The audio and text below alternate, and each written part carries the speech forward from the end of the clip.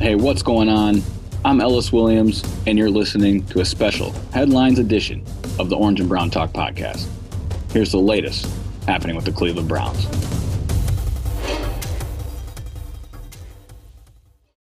The sports world was flipped upside down this week when the Milwaukee Bucks of the NBA decided to strike and not participate in their NBA playoff game.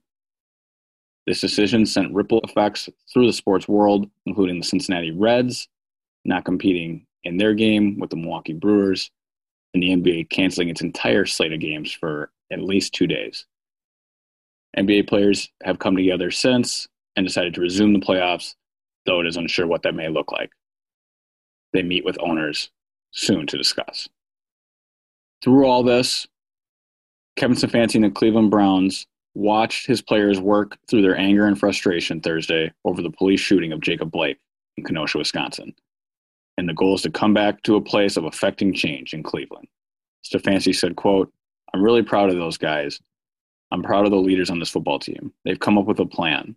We're going to practice today. We're going to get some good work in, but we're going to get it done quickly and efficiently so we can spend some time this afternoon where everybody's sitting down and figure out ways we can go about action, because ultimately this organization is about this.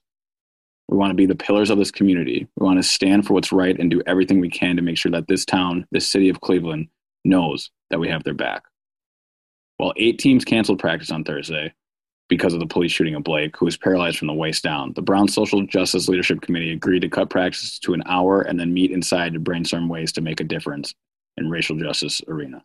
The committee consists of Myles Garrett, Baker Mayfield, Sheldrick Redwine, Odell Beckham Jr., Jarvis Landry, Chris Hubbard, Kendall Lamb, Joel Bitonio, Larry Ogunjobi, and Olivier Vernon.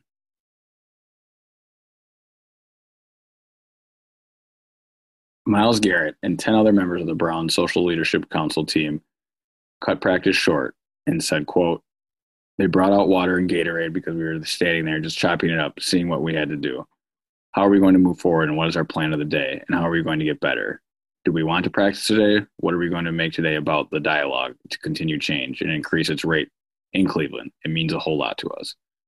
The newly formed Social Justice Leadership Council ultimately settled on cutting practice a half an hour short and spending the second hour on more pressing issues.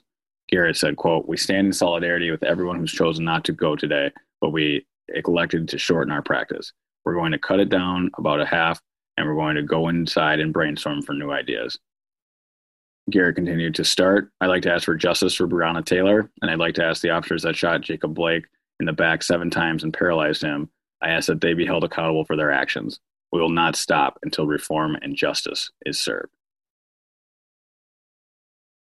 In the wake of the Jacob Blake shooting in Kenosha, the Browns, Cavaliers, and Indians announced Thursday an alliance to spread awareness on social justice issues. The 3 franchises, all with plenty of influence in the city, have been working together on this initiative for months, understanding that change can only happen with unity.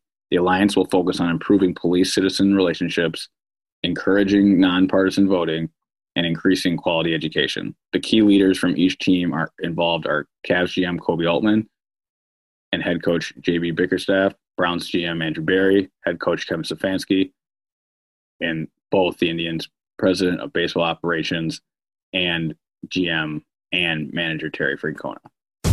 That's the latest happening with the Cleveland Browns. I'm Ellis Williams.